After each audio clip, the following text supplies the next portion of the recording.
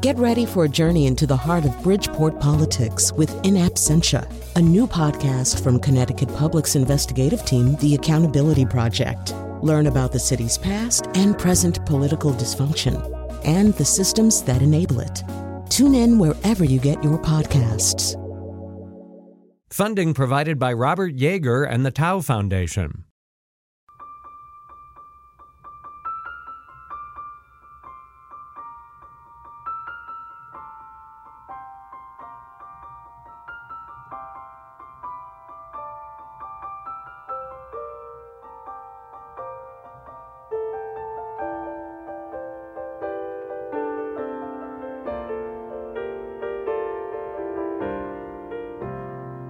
I am a lineman for the county, and I drive the main roads, searching in the sun for another overload. I hear you singing in the wires, I can hear you through the wine, and the Wichita lineman is still on the line.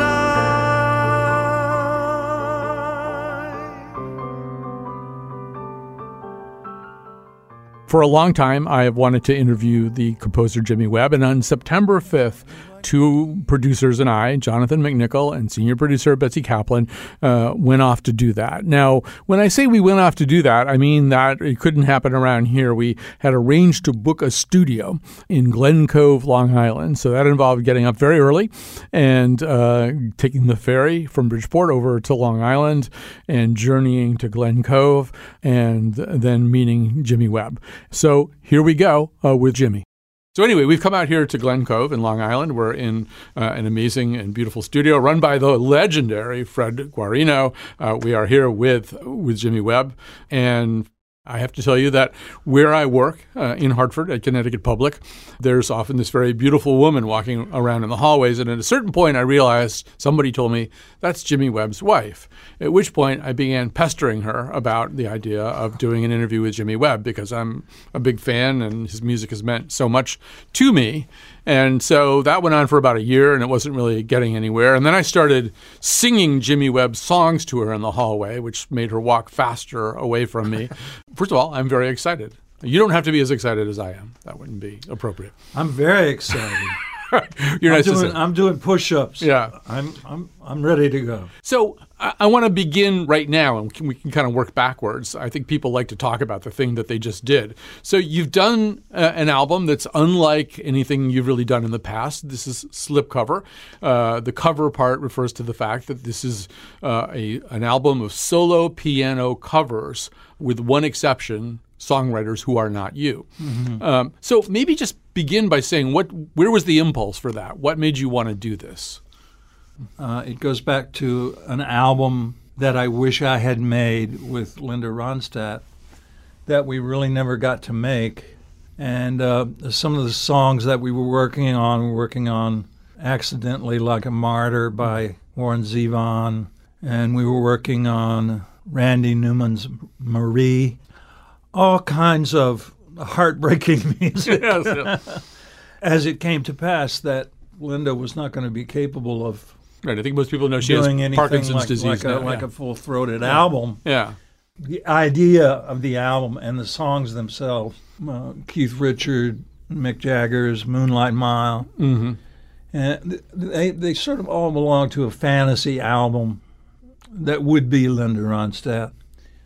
The songs themselves are also very, very close to my core. Mm-hmm.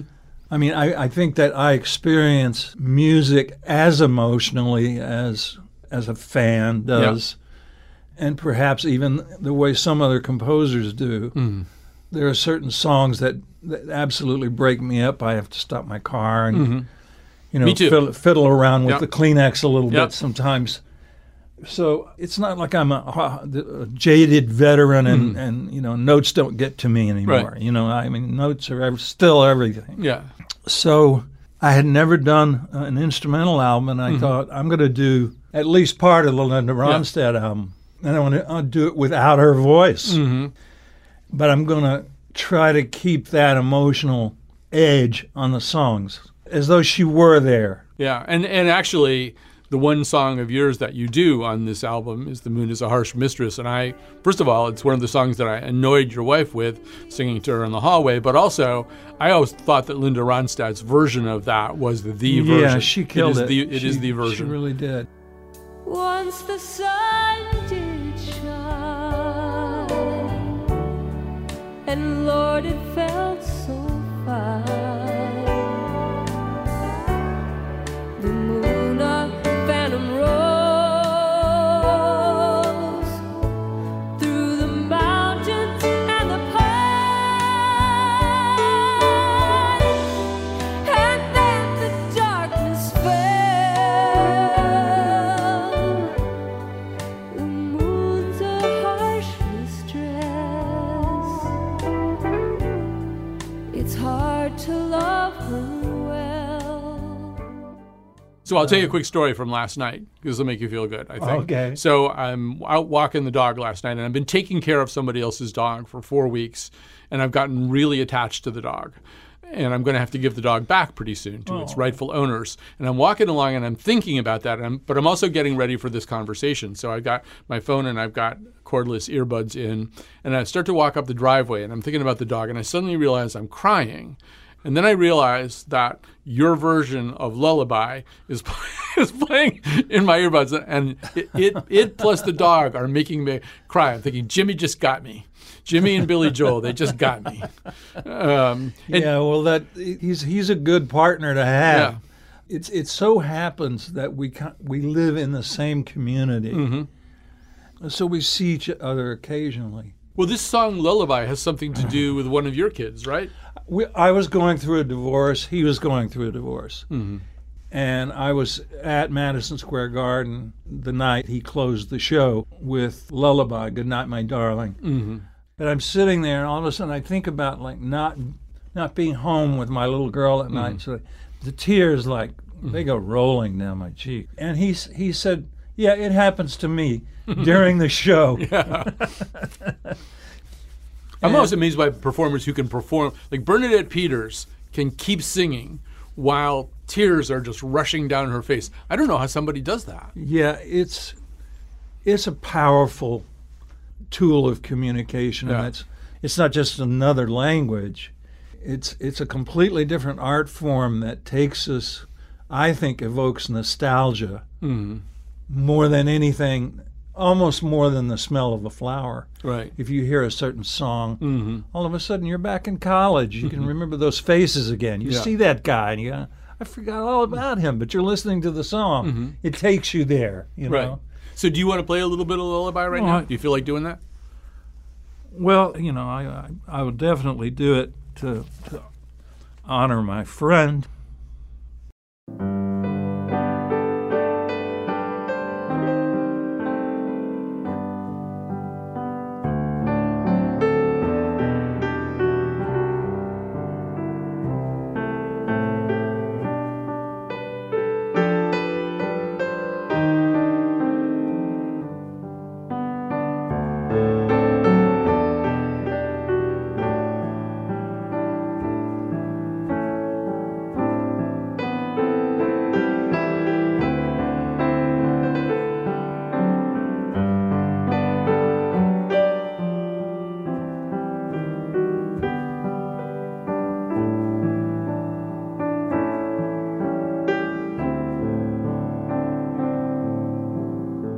That's enough, right? Yeah, that's enough. We can work with that. I've got so many things I want to ask you about, particularly listening to your version. I hear some Oklahoma that you put in there. A little bit of your own sound. Do you feel like when you cover somebody else's work, what are you putting in? What are you bringing to it? There's an affectation if you will, that really is part of country music called Slip Key, which is also speaks to the title of the title of the project. And Slip Key is just a thing that originated in Nashville and was really perfected by the great Floyd Kramer. There's kids out there who will not recognize this, but this is a huge record.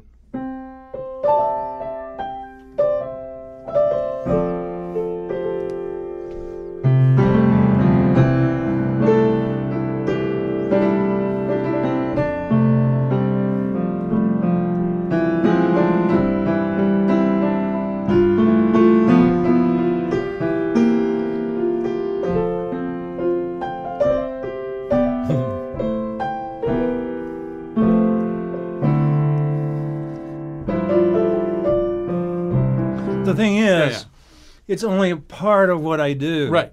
It's just something that is sometimes there. It's not something that I lean heavily on. Right.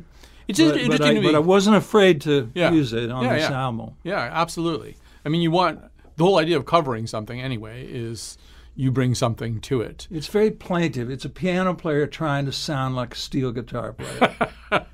Yeah, so the effect of that on that particular song is kind of Western Russia, southern Western Russia. A little bit of Georgia. There you go.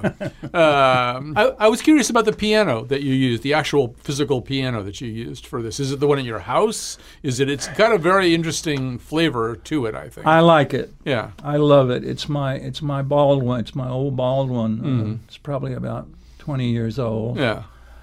I ended up doing virtually all of this record in my living room. I did a couple of things at Cove next door. The piano there is marvelous, and I ended up, I think 2 of them were done on the Steinway at Cove. You know, things like...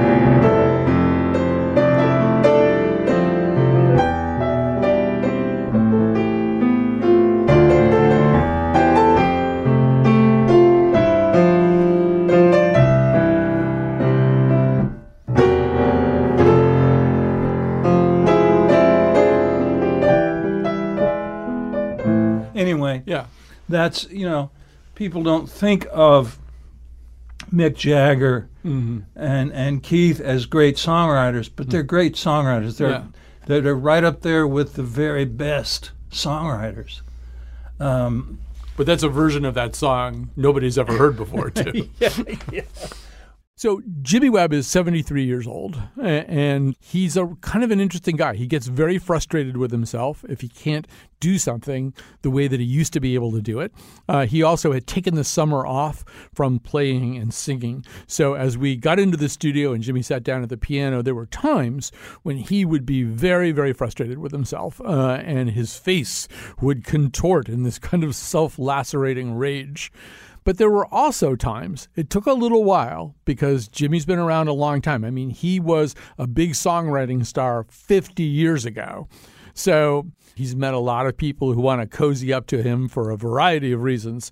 It takes a while to get the trust of Jimmy Webb, but at a certain point, he decided to confer that upon me. And the one thing that I can also tell you is that when Jimmy Webb smiles at you, which he did several times, maybe even more than several times over the course of 2 hours in a studio with him, it really is just like the sun breaking through the clouds. I mean, Jimmy Webb smiling at you, that's like going up, up, and away in his beautiful balloon, which is one of the songs he wrote. So you're going to hear some of that as we go along here today. You're going to hear Jimmy play. You're going to hear Jimmy sing. And I'll tell you some more stories from that day as we go along, too. Would you like to ride in my beautiful balloon? Would you like to ride in my beautiful balloon? We could float among the stars together, you and I. For we can fly, we can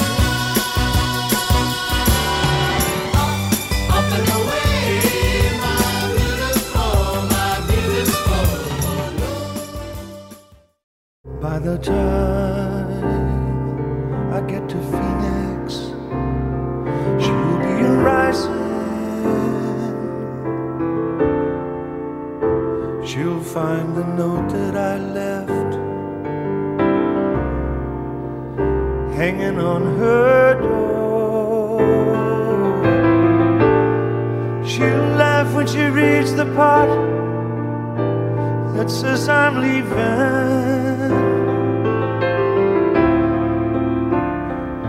'cause I've left that girl, oh, too many times before. I do want to say that this show, this project, was a very different kind of experience for all of us who worked on it together.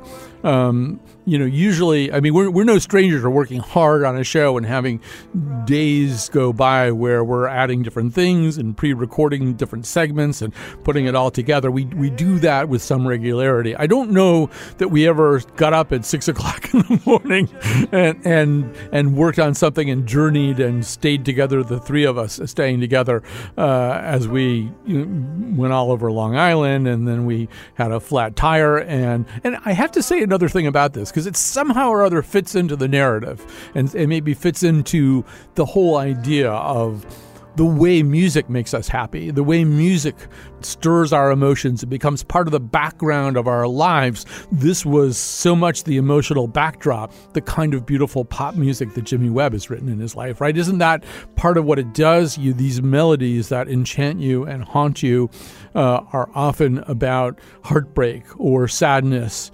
But somehow or other, pop music manages to call your attention to the beauty of it. She'll turn softly and she'll call my name out low. Oh, and she will cry just to think I'd really leave her. Time and time again,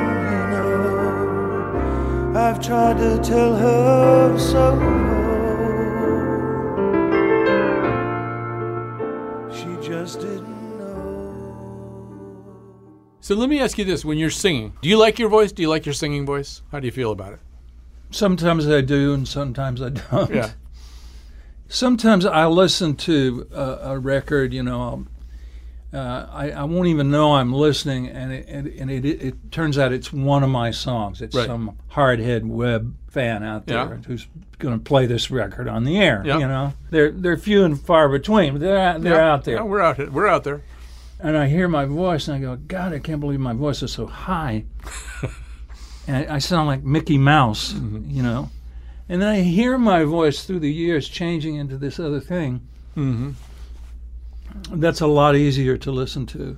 It becomes more mellow. It becomes more mid-range. You literally hear someone growing out of puberty, really, on record. And I'll be listening to a cut, and I'll go, "That's a pretty good singer.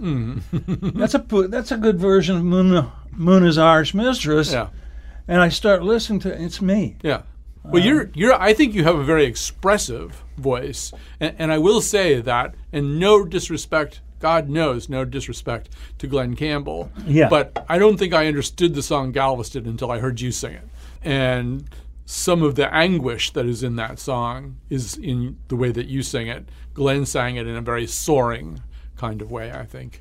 Galveston, he heard as an up-tempo song. Right. I delivered an elegy. Yeah.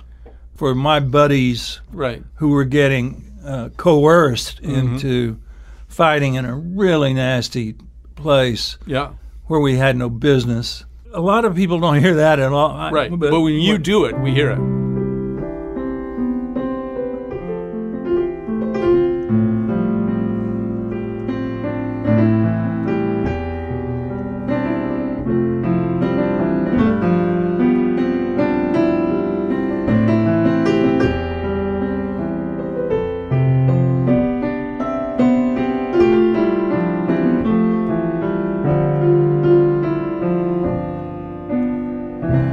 Galveston, oh, Galveston,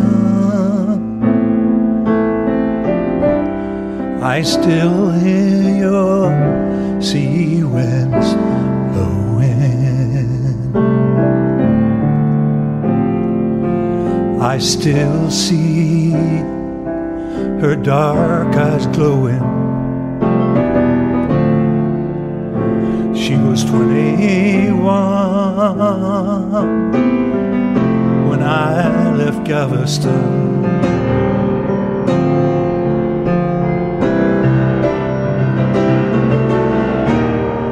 I still see her standing by the water, standing there. She was looking out to sea. And is she waiting there for me on the beach where we used to run?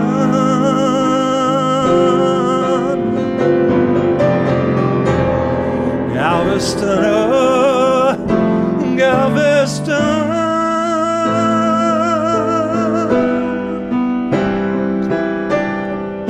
I'm so afraid of dying. So on. But that's the way You still got that note there. that's the way I played it for him. And so, of course, when it came out, it was like, Galveston, oh Galveston. Dun, dun, dun, dun, dun, dun, dun.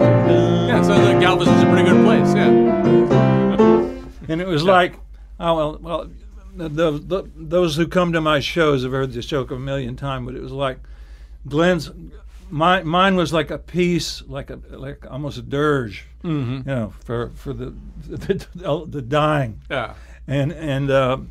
And Glenn's was like, let's go out there and kick their butts. You know, but he sang like, I am not in the same room when it comes to singing. Right.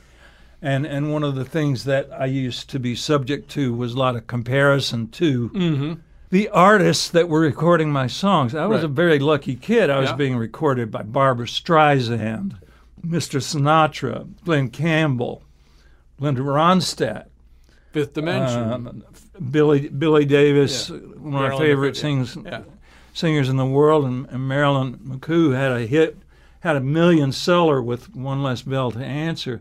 So the people that I was around could all sing. Yeah. And it wasn't that I sang so badly. It was that they sang so well, you know. And I assume as a songwriter, at a certain point, I was telling Fred, we were out there in his room, a story about Richard Rodgers couldn't stand to have anyone tamper with the music as it was on the page. I've heard that. Yeah, and I can't remember who did My Blue Heaven, but somebody did it.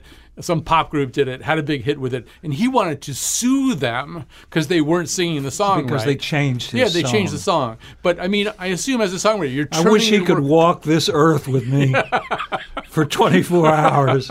Right, but you can't do anything about that, right? You have to give into it. Yeah. Well, as you know, you can license a song one time. Yeah. So that's basically God giving you one choice. Well, I'm going to see if I can get Rosemary Clooney to do this. Yeah. Okay, and then the board opens up, and anybody, absolutely anybody, including Weird Al Yankovic, can do his version of your song. Yeah, but I mean, I think even Richard Rodgers was persuaded, probably by Oscar Hammerstein, that the royalties on this song would be, you don't want nobody to record your song. My impression of Mr. Rodgers has always been of one who was wound slightly too tight. A bit tight, yeah.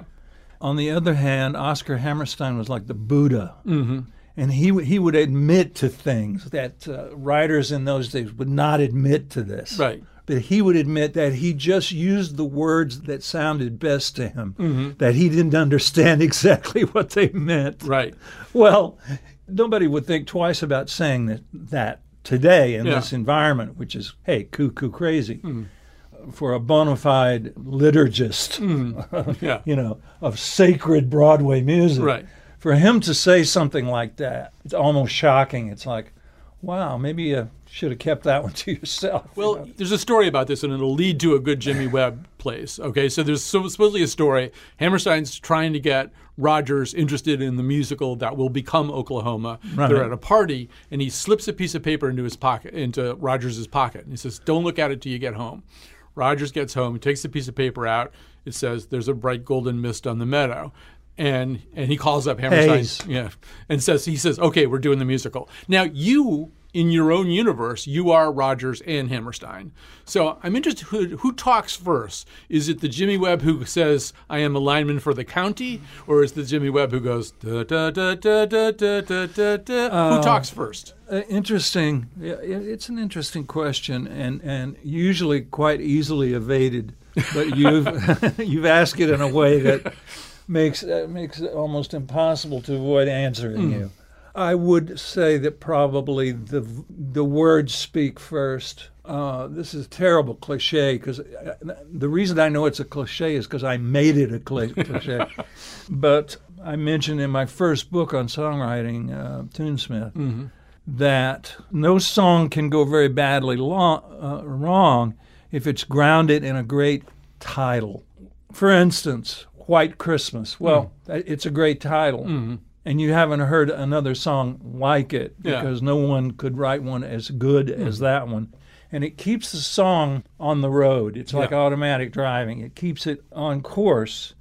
Paul Simon had written a song called Still Crazy After All These Years. And in my book, I said, anybody could write a song called Still Crazy After All These Years. It's coming up with that line that's hard to do. Yeah. Well, I think one of the great things about Wichita Lineman is it's not just the title. That opening line, "I am a lineman for the county and I drive the main road," that's a great opening line. It throws you into an environment that you haven't been in before. There aren't any other pop songs. The most important line in a song is the first line. Yeah, I think so too. Well, and in descending order of importance, maybe in ascending order of importance, the first line and the last line. Yeah. Because hopefully between those two lines, you've taken the listener on a journey. You've done some sort of reveal. Yeah. Take us someplace, for crying out loud. I loved him too, the comedian George Carlin. George Carlin, who said, it's the obligation of the artist to be on their way somewhere. Yeah. Which I loved that. Yeah. Because you can tell the difference between works of art that are going places and works of art that aren't going anywhere. Right. I have a favorite first line in pop music that I happen to know is a song that you also revere.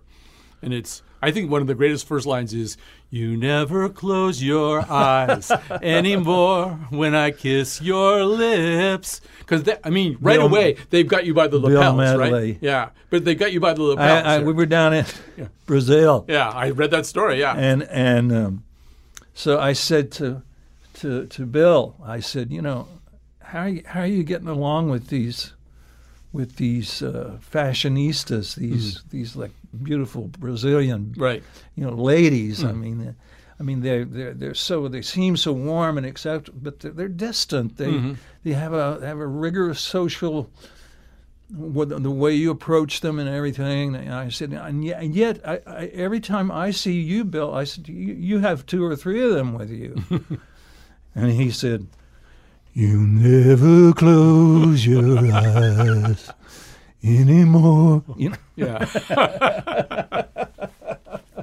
I don't know how good that was, Bill. Yeah, I'm sorry, but it was an attempt. Right. You've written a lot of great first lines. One of them that I love, and this is maybe a song you haven't played or sung in a while, but one of the opening line, and I had this album and it blew my mind, was, "If they ever drop the bomb, you said, I'll find you in the flames." Well, what an opening line. It's a hook. Yeah, isn't that? You got to know what comes next. You want to know what's coming. To me, that's old school. Yeah. That's the way we sort of used to write them. Right. And nobody wants to really hear me whining about the way we used to write songs. I do. I would like to hear you whine about that.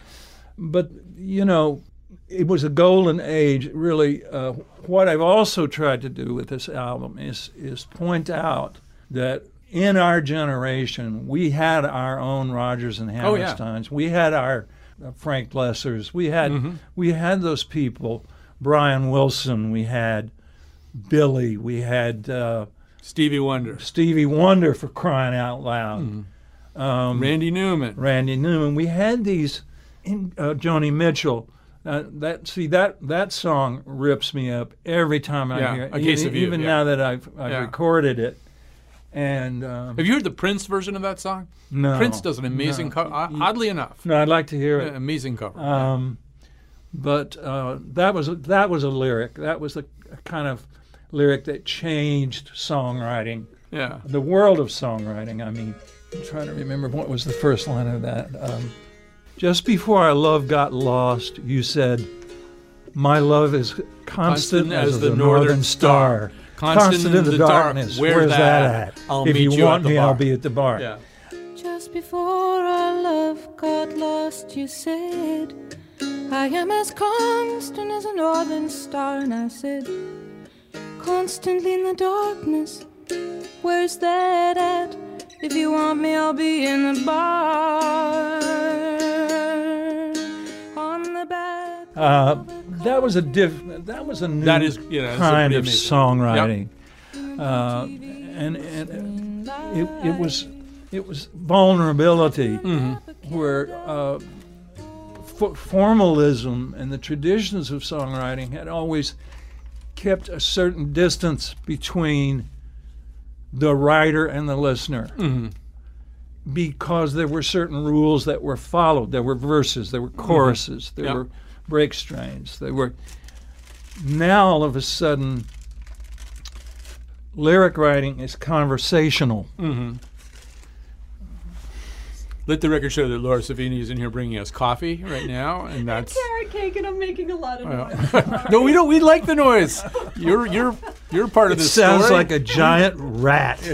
Oh, terrible. They didn't have oat milk, so this is regular milk. So I don't know if you want This is all getting on the show. I'm just telling you that. I'm out of here. We're going to take a little break. Actually, you're going to take a little break, and then we'll come back to you with more Jimmy Webb and probably more of his wife, Laura, crinkling up papers and knocking over coffee cups. Isaac Hayes is going to end this segment. It's one of Jimmy's favorite renditions of By the Time I Get to Phoenix. By the time I get to Phoenix, she'll be rising.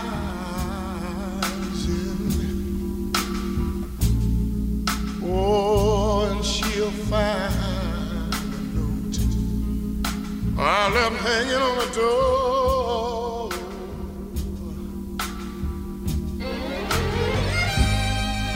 She'll laugh when she sees the part that says I'm leaving.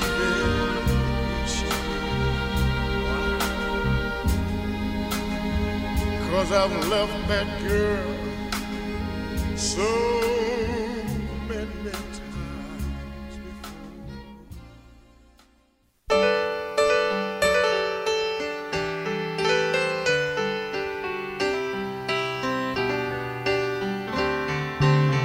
I have been seeking P.S. long, but no one knows where he has gone. No one ever heard the song that boy set winging. One thing I probably can't emphasize enough was what a special experience this was for us and for me and Betsy Kaplan and Jonathan McNichol. I mean, we spent a whole day together. We had a lot of fun, and we didn't want to kill each other, which is kind of amazing.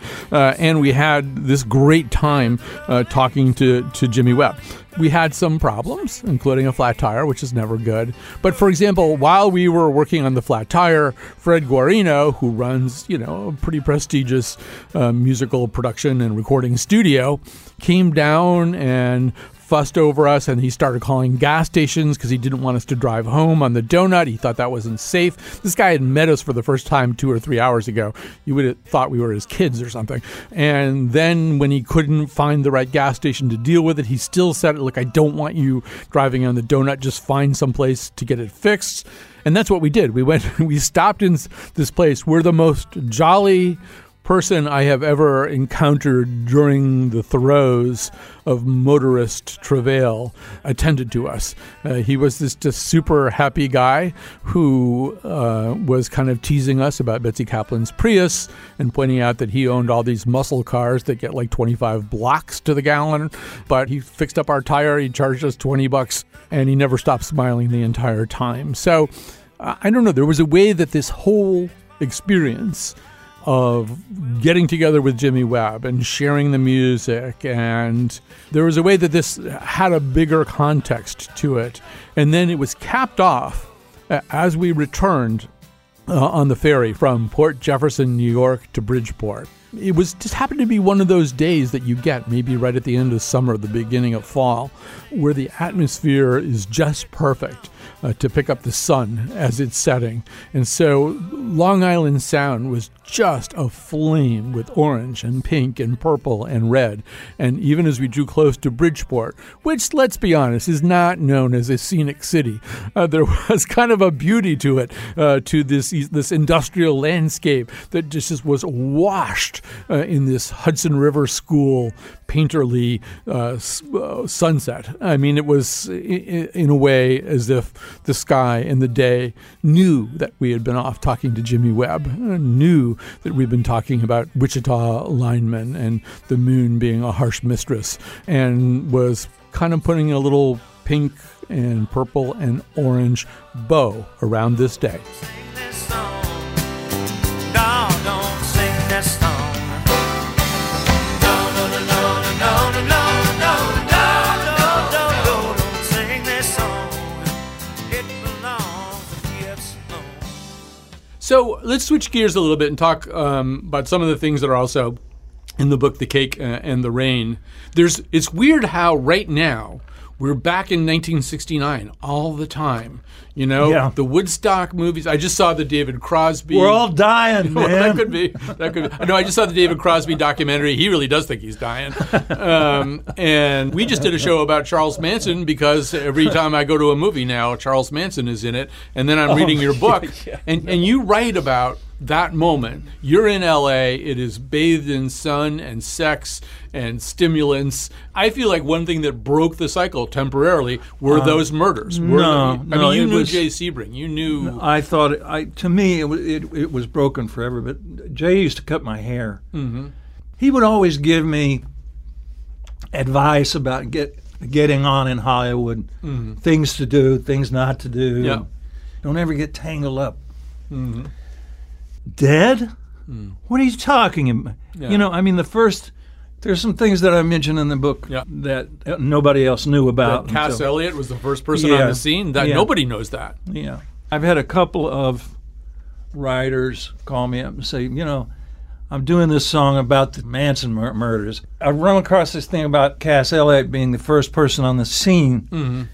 And he said, well, do you have any way to verify that? Mm-hmm. And I said, no. Other than she told me that she was, Yeah. and she didn't come out of her house for a month, and she really disappeared. She Yeah. was terrified. Everybody had a bodyguard, and there was a run on bodyguards and gun stores that week. And all of a sudden, the beneficent figure of the hippie, the Christ-like figure with the long hair, as Allen Ginsberg said about what is a hippie. Yeah. Allen Ginsberg said, well, a hippie is someone who believes in the acceptance of all human beings. Mm-hmm. All of a sudden, hippies were dangerous people. Mm-hmm. All of a sudden, people weren't picking up guys with guitar cases anymore. Right. To me, the 60s ended.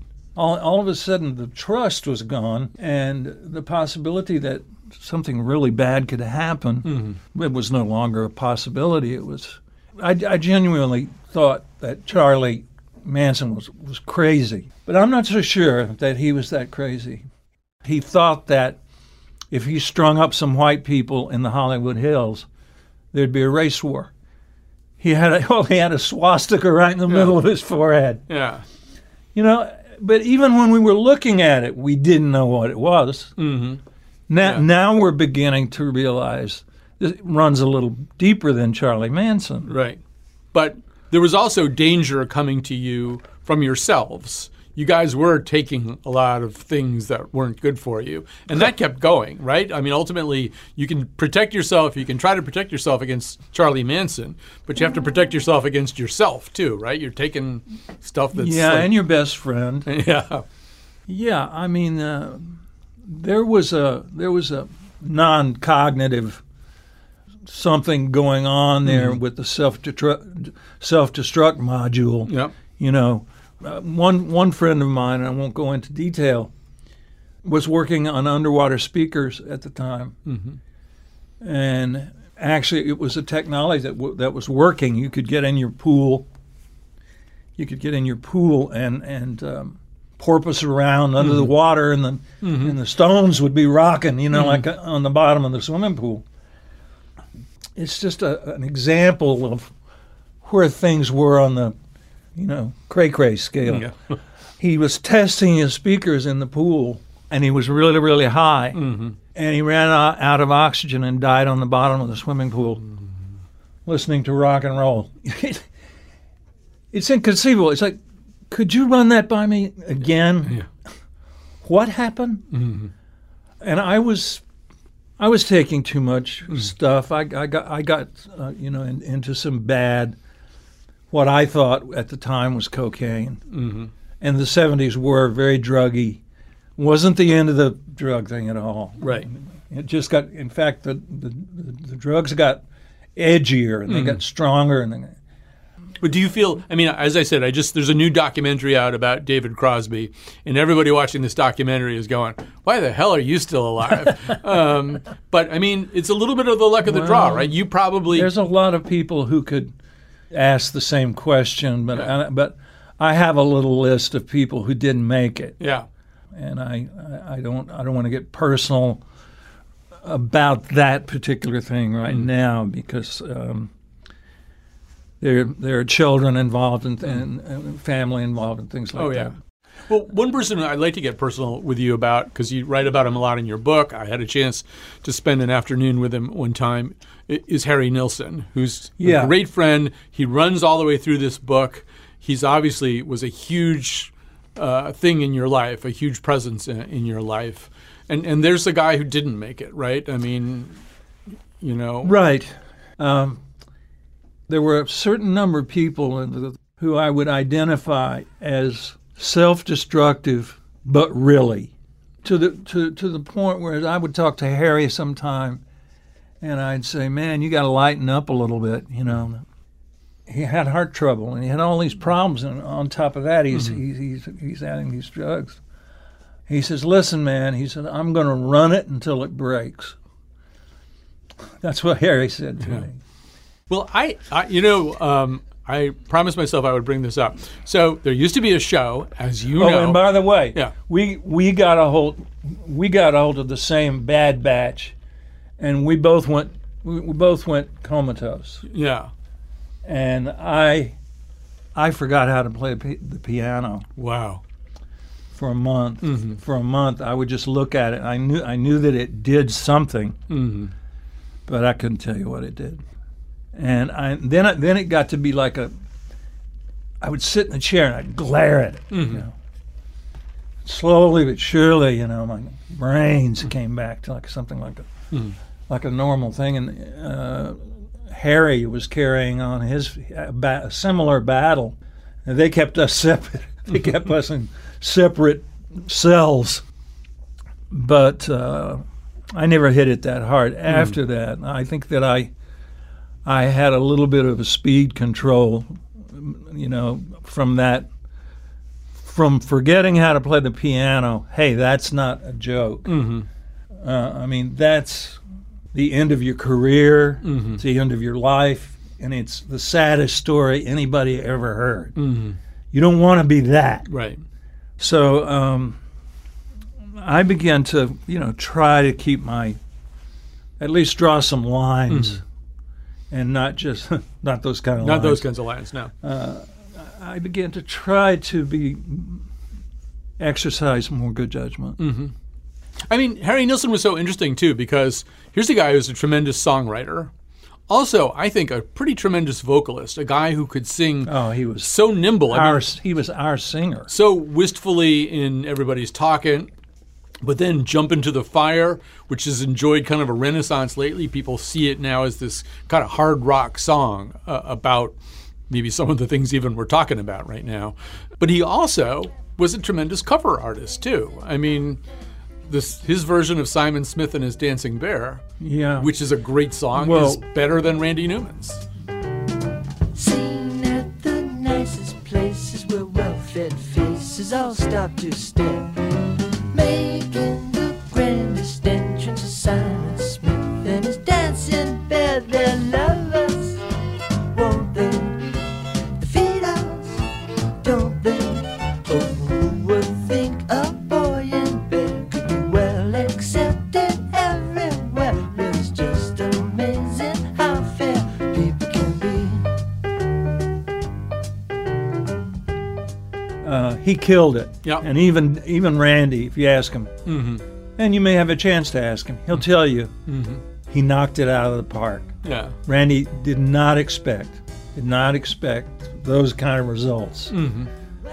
You can see in hindsight, well, these guys were made for each other, right? But at the time, it was just, is this going to work? Yeah.